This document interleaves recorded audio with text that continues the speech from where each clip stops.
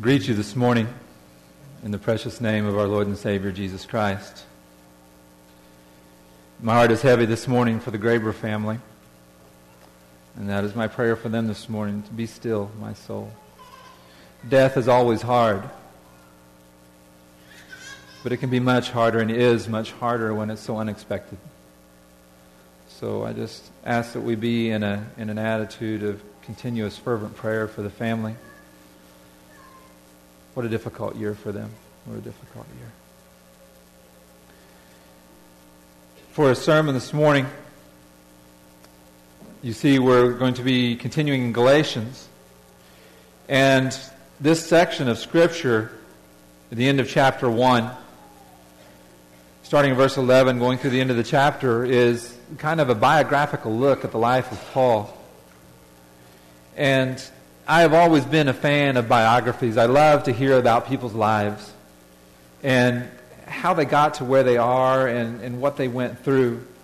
Because our lives, our biographies, are what God has used to mold us into who we are. As a younger man, I used to watch, any night I was home, I would turn on A&E and watch the biography documentary that was on each night. That changed when I started to date my wife. The nights became very full, but I got to start to know her life, and they didn't seem so important anymore. The biography shows didn't. But I always have enjoyed that type of information. I enjoy reading biographies and learning about people's lives. You know, through our lives, through the story of our lives is our testimony of how we came to be who we are, not only in our physical lives, but in our spiritual lives. And as we look at this text this morning, we're going to learn about Paul. We're going to learn about the author of this letter to the Galatians. We've touched on it in the introduction to this letter. But this morning we want to look at it in some more detail as far as what he went through in his life, what brought him, how God used him to become this most unlikely of servants. So if you would, you look at your Bibles, starting Galatians chapter 1, verse 11 through the end of the chapter. Melody, whenever you're ready.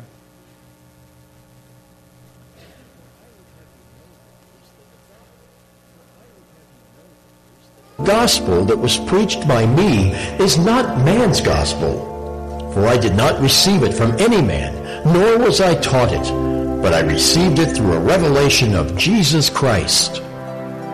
For you have heard of my former life in Judaism, how I persecuted the church of God violently and tried to destroy it. And I was advancing in Judaism beyond many of my own age among my people. So extremely zealous was I for the traditions of my fathers. But when he who had set me apart before I was born, and who called me by his grace, was pleased to reveal his Son to me in order that I might preach him among the Gentiles, I did not immediately consult with anyone, nor did I go up to Jerusalem to those who were apostles before me. But I went away into Arabia and returned again to Damascus. Then after 3 years I went up to Jerusalem to visit Cephas and remained with him 15 days. But I saw none of the other apostles except James, the Lord's brother. In what I am writing to you before God, I do not lie. Then I went into the regions of Syria and Cilicia, and I was still unknown in person to the churches of Judea that are in Christ. They only were hearing it said, "He who used to persecute us is now preaching the faith he once tried to destroy." And they glorified God because of me. Let's pray. Father God, we come before you this morning, Lord. I thank you. I thank you, Lord, for the life of Paul. What an amazing servant of yours that he was, Father. God, I thank you for the life that he lived. I thank you for the miracle that you worked in his conversion, Father. God, I just pray that you would bless us this morning as we look at his life, as we learn from his life, Lord. Just guide us through these scriptures. Guide us through his life and help us to apply it to ours, Father. In Jesus' name we pray. Amen. Well, Paul opened this section of Scripture again by reiterating the fact that this is not man's gospel that he is preaching, that he is teaching. It's God's gospel.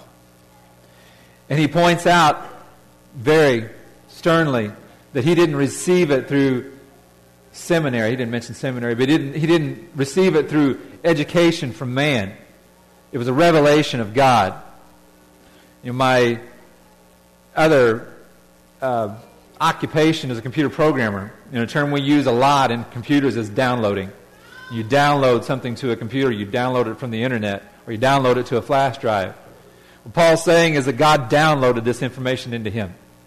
There was no other means except it was a direct download into Paul. And he says that to emphasize the authority of the message that he's bringing. Not that it's all about Paul, but it's all about God. And that's what he's emphasizing in these first couple of verses. You see in your outline and the sermon notes, I've divided this up also into 3 different sections. And the first section of the scripture we want to look at is before. And this is before Paul's conversion. And we want to look at exactly who Paul was. And at this time, he was known by the name of Saul. And Saul was an interesting fellow. And we're not going to read it verbatim, but we'll begin looking at Acts chapter 8, and where we're first introduced to Paul. And this is during the stoning of Stephen, the first martyr. And Saul was there. And not only was he there, but he was there giving approval to Stephen's death. He was very satisfied that this was going on.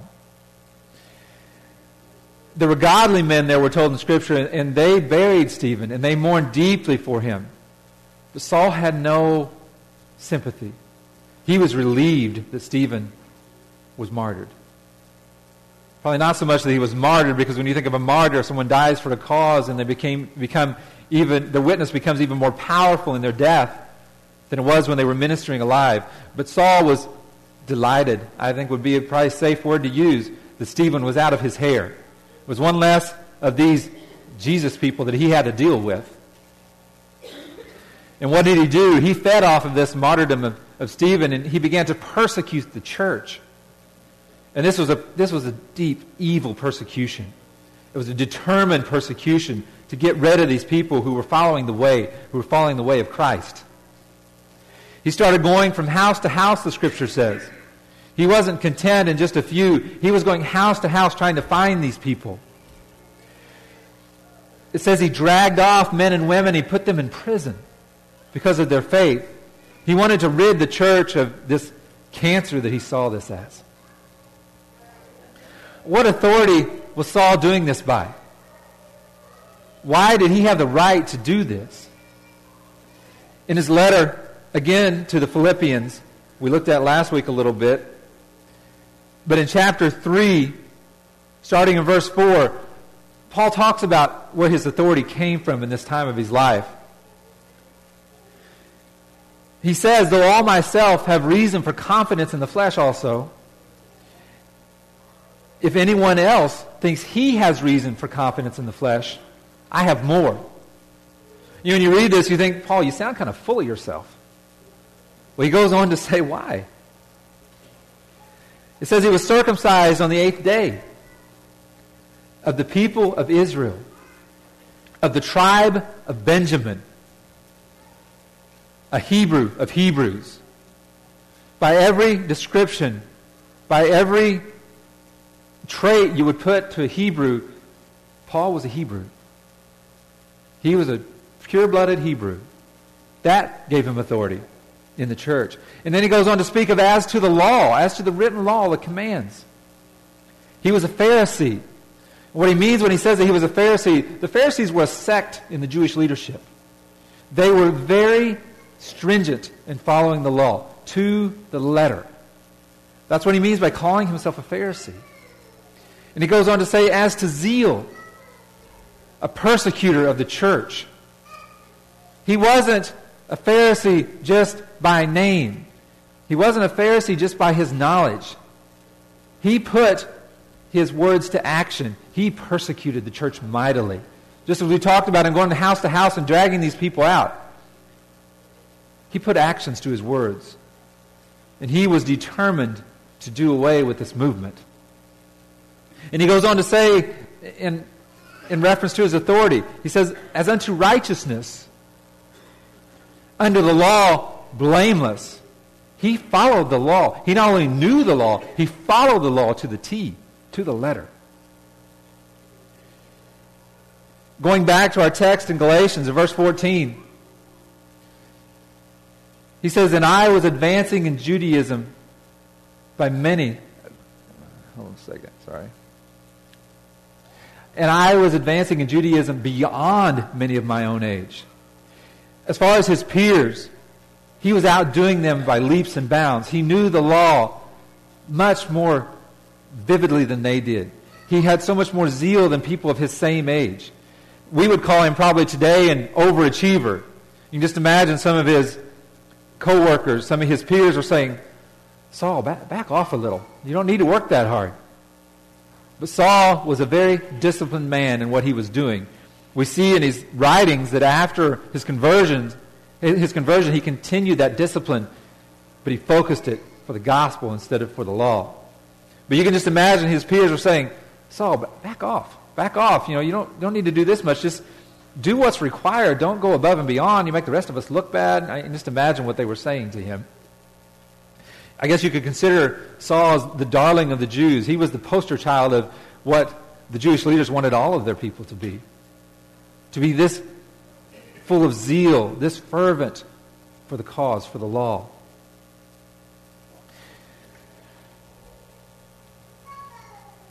And he goes on to say that so extremely zealous was I for the traditions of my fathers. What's he talking about, traditions? And it specifically says traditions. It doesn't say commands. It doesn't say for the laws of my fathers. He says traditions. You see, it was very much a status symbol to follow the traditions of the elders. Jesus talks about these traditions in the Gospel of Mark, chapter 7, verse 5. He says, "The Pharisees and the teachers of the law asked Jesus, 'Why don't your disciples live according to the traditions of the elders, instead of eating their food with unclean hands?' Jesus replied to them, 'Isaiah was right when he prophesied about you hypocrites. As it is written, these people honor me with their lips, but their hearts are far from me. They worship me in vain. Their teachings are but rules taught by men.' You have let go of the commands of God and are holding on to the traditions of men." See, these traditions of men that Jesus was talking about and the traditions that Paul was talking about, they are rules made by men. They are passed down. And in many cases, these rules were passed down as a means of keeping control, as a means of keeping the authority. Not to bless the people, not to help the people, but to keep the people in bondage. Well, how do you know if something is a tradition or something is, in our case today, a command of Christ? We're not under the law. We know that Jesus came to fulfill the law. He didn't come to do away with the law. He came to fulfill it. So we know that we're not under the law, but we are still under the commands of Christ. So how do you discern the difference between a command and a tradition? One sure test is it based in Scripture? And yes, there are things in Scripture that we don't fully understand because we're not God. We don't have 100% of truth. But we can test things against Scripture. And we can prayerfully take Scripture to God, and He will faithfully show us what we need for the present moment. You see, often the traditions of our church, the traditions that we pass down, when we ask, well, where does that come from? Where does this tradition come from? Often, sadly, you'll hear, well, that's just the way it's always been done. And they don't know a scriptural basis for it. That is an initial test as to whether or not it's a tradition or a command. And then we need to be in an attitude of prayer and diligently search the Scriptures for what God tells us with these things. A pastor friend of mine from Washington, in their church, for years during their communion service, they would put a towel over the communion bread. When they would set the table for communion, they would place this towel over the bread. And one day someone finally asked, why do we put a towel over the bread? And someone said, well, I don't know. It's just the way it's always been done. They got to researching it a little more, and they talked to some of the older people in the church, and they said, do you know why we put a towel over the bread? And they said, well, back in the early days of the church, before we had air conditioning, we left the windows open. And if you didn't put a towel over the bread, the flies sat on it. And it was logical. It made sense. It didn't make sense as to why, once they got air conditioning, they continued it. But that's an example of a tradition, and it's not a bad tradition. There was nothing wrong with it. But it is wonderful to teach first ourselves, to learn the truth ourselves, then to teach our children to think critically and to seek to know why they believe what they believe, why they do the things they do. And I don't want to get too sidetracked from our main message here this morning, but I believe it's an important aspect of Paul's life because he points it out in Scripture here that he was fervent for the traditions of men. That was his drive, was to be all that he could be in the Jewish authority. Yes, it was under the premise that he was serving God and loving God, but in reality, it was all about Paul. It was all about Saul at the time. Look how great I am. Look how diligent I am. Look at all the knowledge I have. Look how fervent I am. How much zeal I have in serving this cause. It was all about Saul, is what it was all about. In our second point, in the second phase of Paul's life, the title is During. And this is during his conversion. This is at the point of Saul's conversion. And we look at verse 15. It says, when he, speaking of God, set me apart before I was born. From the time that Paul was knit together in his mother's womb, our sovereign God had a purpose for Paul's life.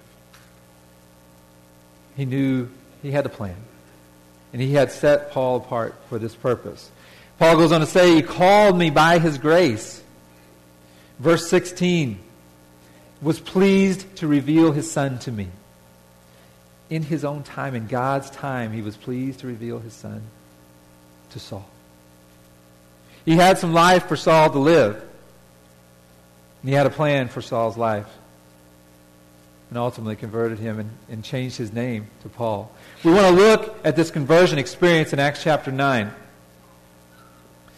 And again, we're just going to kind of hit some high points of this scripture rather than read the whole context. But this is soon after the stoning of Stephen. And you can only imagine that Saul had a new fire. Finally, we're making some headway here. We maybe get this thing turned around. And as he left, he asked for letters. We begin chapter 9. He asked for some letters to give him authority to put these believers in prison. And he took these letters and he headed down the road to Damascus. Again, picture in your mind this evil man. This man who is driven to exterminate the people of this movement of the way of Christ. So self-righteous, so self-centered, so hungry for power, so hungry for recognition, marching down this road to Damascus. What happened? A beautiful, bright light flashed before his eyes, and he fell to the ground, blinded. And he heard a voice. That voice was the voice of Christ. He said, Saul, Saul, why do you persecute me?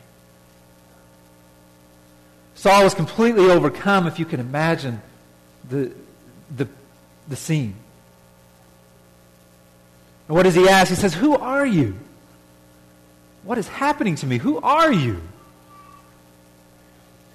Jesus responds to him, I am Jesus, who you are persecuting. What do you think was going through Saul's mind? We know from the scripture that he didn't eat or drink anything for 3 days. It's like, God, why did you do that? You struck him down on the road. You told him to go into Damascus, look for this man. Why didn't you just take him straight to Ananias? Why'd you let him sit for 3 days? Things stick when we have time to think about them, don't they? Our flesh has to be conditioned. Just like when we exercise, we talked about the physical last week. I believe this was all, I know that this was all part of God's plan. It was a time for Saul to reflect on who he had been persecuting. This man that he had been persecuting had just miraculously appeared to him. This man who was dead. had just miraculously appeared to him on the road, struck him blind, and sent him to a town to wait for 3 days. Can you imagine the thoughts that were going through Saul's mind? My whole world is upside down. What has happened here? Finally, Ananias went to him and fulfilled what he was told to do.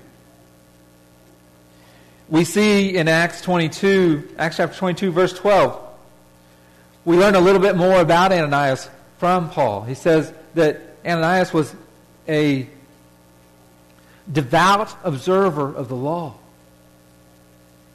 This was a man who had some of the same traits as Paul in Paul's eyes. This man who was telling him that you need to change your ways, this is what you need to do. He was also a devout observer of the law, and yet he believes in this way, he believes in this Christ. What does this all mean?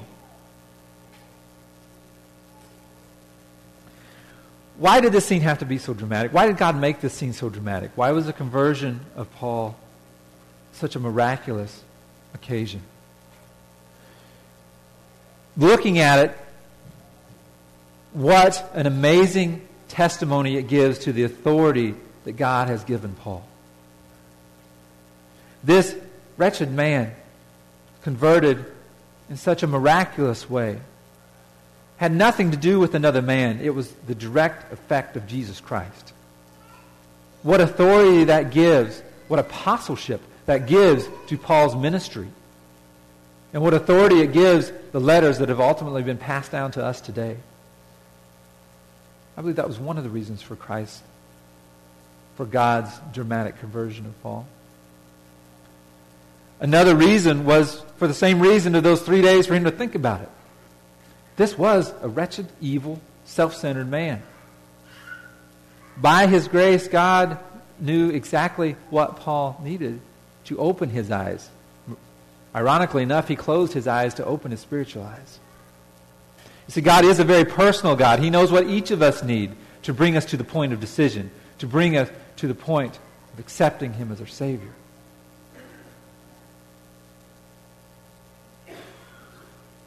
And I believe that was another reason for this. That was Paul's conversion. Now we get a glimpse into the beginning of the rest of Paul's life, in the after his conversion. Well, what did Paul do? Did he run to the apostles? Oh, I'm sorry. I'm sorry for all the persecution. I'm sorry for what I did. I need you guys to teach me how to be a follower of Christ. Is that what Paul did? No, he didn't. And it wasn't out of pride that he didn't go. It was out of a peace in knowing that this God who had converted him miraculously on this road to Damascus, that this God was going to continue to minister to him and to teach him. In verse 16, Paul says, I did not immediately consult with anyone. No. He goes on in verse 17, and he says, nor did I immediately go up to Jerusalem to those who were the apostles before me. No. What did he do? He went away into Arabia, he tells us. And eventually returned again to Damascus. After 3 years, he went to Jerusalem to see Peter. 3 years. Sometimes we get impatient saying, God, I see, I understand the call that you have on my life, but what do you want me to do? What do you want me to do next? Where should I go? We wait days. Days turn into weeks. Weeks turn into months. We get very impatient. Paul's turned into 3 years that he waited. What do you think was going on in those 3 years? Well, he was over the initial shock. But he had to rework his thinking completely. Yes, the gospel was presented to him in a revelation. But unlike my computer analogy, when something's downloaded into our brains, often it takes discipline, it takes exercise to change our thinking. Is that what was going on with Paul? I don't know for sure. But I know he used that time to spend with God in prayer, allowing the grace of God to change his thinking, because this was a whole new way of thinking. A whole new way. It was the gospel message that he was learning. And he had to learn how to get past his dependence on knowledge, his dependence on his authority, his abilities. Oh, how beautiful it would have been to be an intern, to watch Paul go through this process, to see God affect this change in his life. After the 3 years, it says he went to visit Peter. What does it mean by visiting Peter? In the NIV, instead of visit, it says he went to get acquainted with Peter. Basically, he went to get to know Peter. The root Greek word, in its essence, means interview. To interview Peter. He wanted to know Peter's biography. He wanted to hear how Peter got to where he was in Christ, to where he got to his position as an apostle. He wanted to learn from Peter's life. He didn't put his authority, his power in knowing Peter and having that relationship with Peter. That was established by his relationship with Christ. But then he also knew that he wanted to work with Peter. And as we go through Galatians, we'll find out that he gets pretty straight up with Peter and talks to Peter about some issues that he sees. But he did. He built a relationship with Peter and eventually built a relationship with the other apostles, although he points out in this trip that he only talked to Peter and James. It's the only two he talked to. He didn't go try to make acquaintance with all the apostles and get in buddy-buddy with all of them. That wasn't his goal. I'm sure he didn't intentionally avoid them. But his purpose was to make an acquaintance with Peter and to get to know Peter a little bit. Because I'm sure Peter had questions. You know, in Peter's flesh, it's like, okay, God, this guy Paul, he was a pretty nasty guy. But now he's converted and now he's going to go minister? Yeah. I'm sure Peter had questions. As I said, we'll get a little later in Galatians, we'll see how Paul confronted Peter about something. Peter was human too. He had things to learn. He had trust to build in Paul. It was after this point, after he got acquainted with Peter, after he had this visit with Peter, that he began his public ministry. It says he started with Syria and Cilicia. And he goes on to tell the people of Galatia in his letter. He says that I was unknown, and he specifies in person, to the churches of Judea. In person. He points that out to the Galatians. And he goes on to tell them basically, unlike you, they simply heard and believed.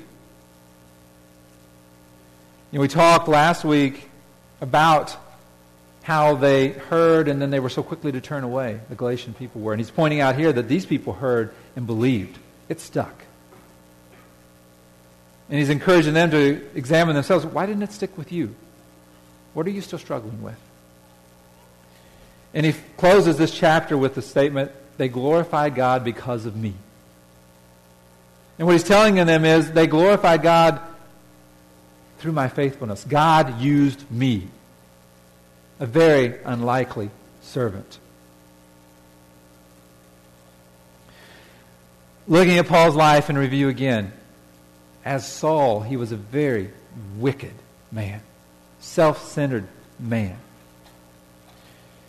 He was miraculously and fabulously converted. His name was changed to Paul.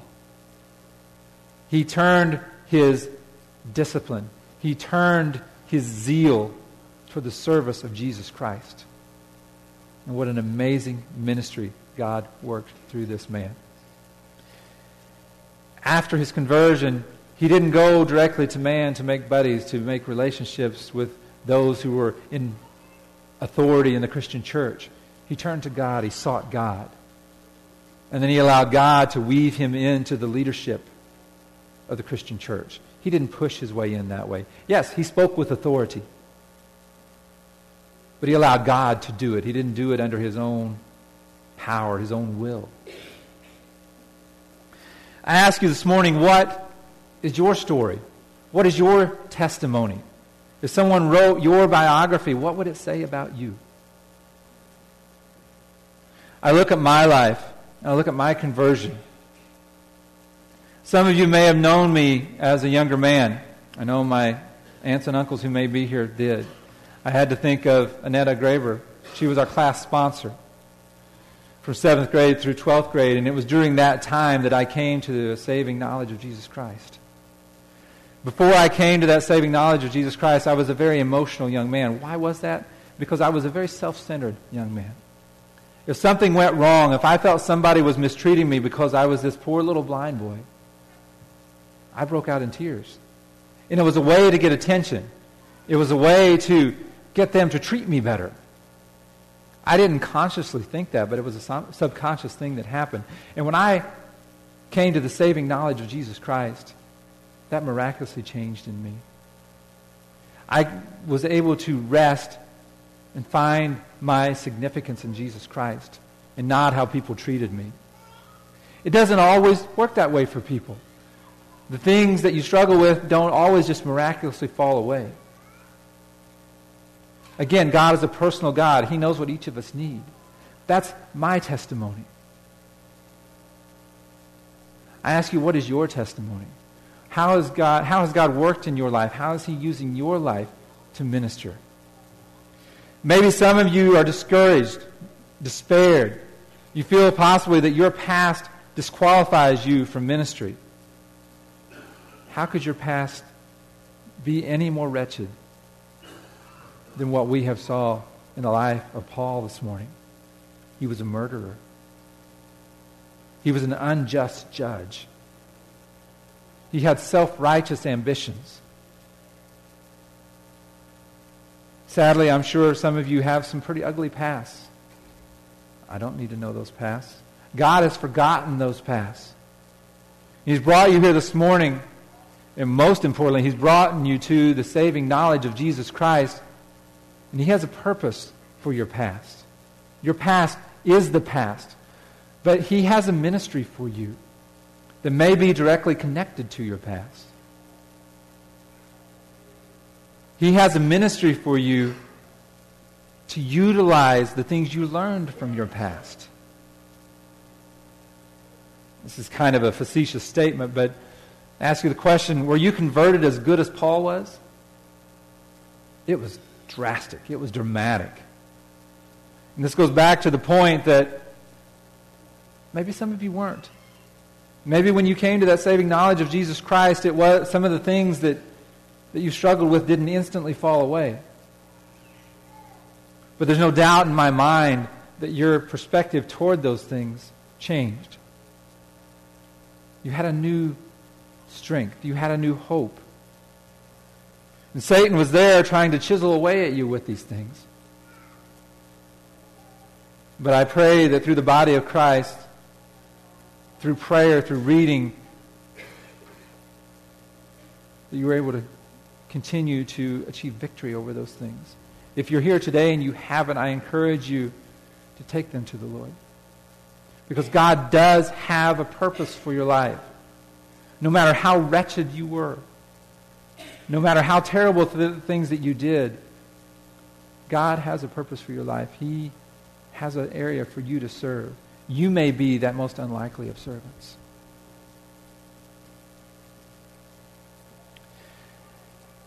Paul wasn't perfect. In Philippians chapter 3, starting in verse 12, Paul starts out in this section and he says, "Not that I've already obtained this," talking about perfection, "or am already perfect, but I press on to make it my own, because Christ Jesus has made me His own. Brothers, I do not consider that I have made it my own, but one thing I do, forgetting what lies behind and straining forward to what lies ahead." And when he says forgetting what lies behind, he doesn't own any condemnation from it at all. Oh yes, what has laid behind in his life has made him who he is today. What is laying behind you in your life, God has used to make you who you are today. My blindness, God has used it to make me who I am today. It's part of my past, but it's not there for me to dwell on and to receive condemnation from. It's to bring me to maturity and to teach me and to prepare me for his service. Paul goes on to say, I press on toward the goal for the prize of the upward call of God in Christ Jesus. God has set you apart. Maybe not for the same purpose as Paul. There was only one Paul. There's only one Kevin Schwarzentuber. There's only one of each of you. But he has a unique and personal purpose for your life. Satan will try to bring condemnation and heap condemnation onto you because of your past. It is your past. It has helped to mold you and make you who you are today. But remember, the logic of despair is broken by the miracle of grace. By the miracle of grace, your past is forgiven. Remember that God uses circumstances to mold us, to teach us, to prepare us. Look at the life of Paul. He was so fervent against the very thing that he was now, after his conversion, ministering, preaching, and teaching to the people. Do you think it seemed hypocritical to the people? Depending on how willing they were to dig in and to get deeper and to understand why he changed. But if they were willing to look at his life and to inquire into why he's teaching the things that he's teaching, no doubt they could see the power and the miracle of the grace of Jesus Christ. And if it could change this persecutor, if it could change this wicked man and turn him into a man of love and to a man of peace, to a man of pure justice, what could it do for a wretch like me? What could this gospel do for me? We've seen this morning how the life of Paul changed not only the people of this time period, but affected generations for thousands of years to come, including ours. Who is God looking to minister to through your testimony, through your biography? Are you willing to lay your life out there, to allow your life to be an open book? To confess that the things that you've done before you knew Christ, maybe even some of the sins you've committed since you've been a professing Christian. Are you willing to lay those things out there and say, hey, this was sin. This is how God delivered me from it. This is what I learned from it. And this is what I want to teach you. This is what God wants to teach you from my mistakes. Not to condemn you, but to love you. What a powerful ministry each of you has when you are willing to lay your lives out for God and to be a servant. And no one knows each of us better than we know ourselves, except God, I guess. But as far as individuals in this world, no one knows you better than yourself, and you know your wretchedness. You know where you've come from. You know where you need to go. You know where you're going by the grace of God. Be willing to share those experiences with people. Be willing to be open with people. Be willing to walk alongside of people. To minister to people. You have a powerful tool in the testimony of your life. I encourage you to use it.